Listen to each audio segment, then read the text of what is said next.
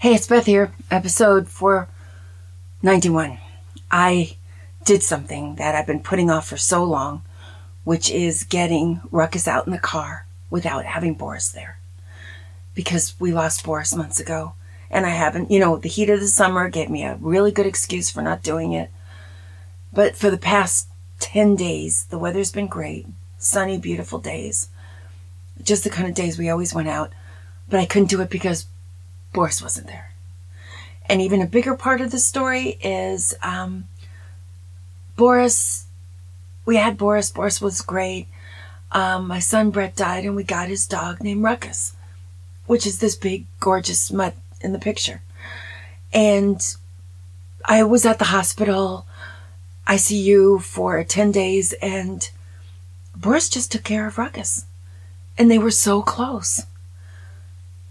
And so after Brett died, he came to live with us, and it was like the four of us. Kit, me, Ruckus, and Boris. And honestly, there was a moment where in those 10 days, Ruckus was always looking around for Boris. And the landscapers had left the gate opened. I mean, we talked about it a million times. I got a special little lock so it wouldn't happen. Not with numbers on it, just a thing that was big so they would remember to close it because we have a dog. And they left it open. And I was going back to the hospital this morning really early, and Boris stopped me. And it was like a Lassie come home moment.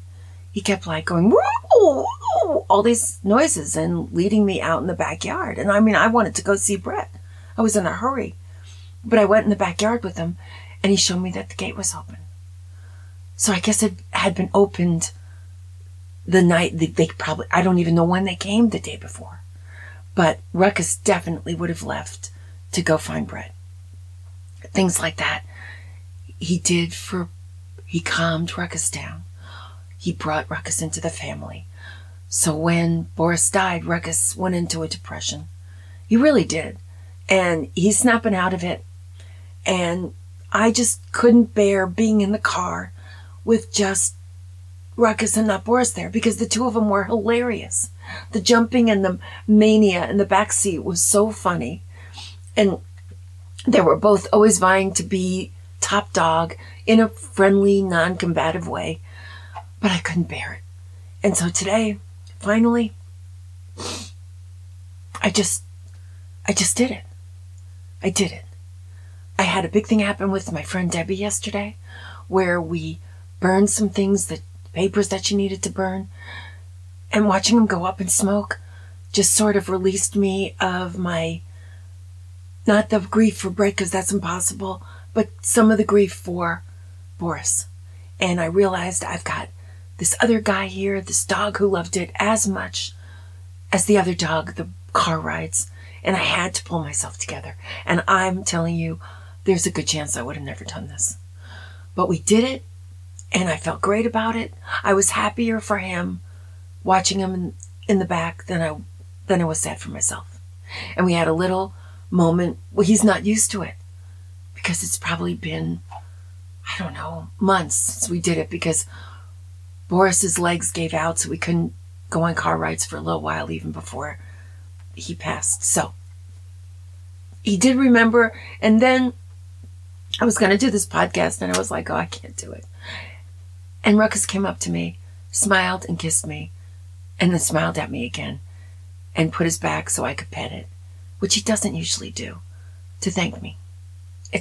I'm telling you, I'm not a crazy dog person. I'm just a normal dog person. But this happened, and I feel so much better that I'm doing something for somebody else, and I really didn't know if I could ever do it again. So, and it probably doesn't seem like a big deal to other people, but grief and loss are really hard for me, and it was wrapped up in Brett, and I can't fight it. I can't fight it very hard or for very long. But today, I got that dog out. I got a picture of it. And I am so happy, and I will take him out again, and I will keep doing it until it really feels okay. So, I mean, it's a small victory by anyone else's standards, but oh my God, it's a huge victory in my book. So, just relieved. I'm happy. I didn't cry. I'm going to probably now, but that's okay because it's afterwards. Just so grateful I could just push back on grief just a little tiny bit.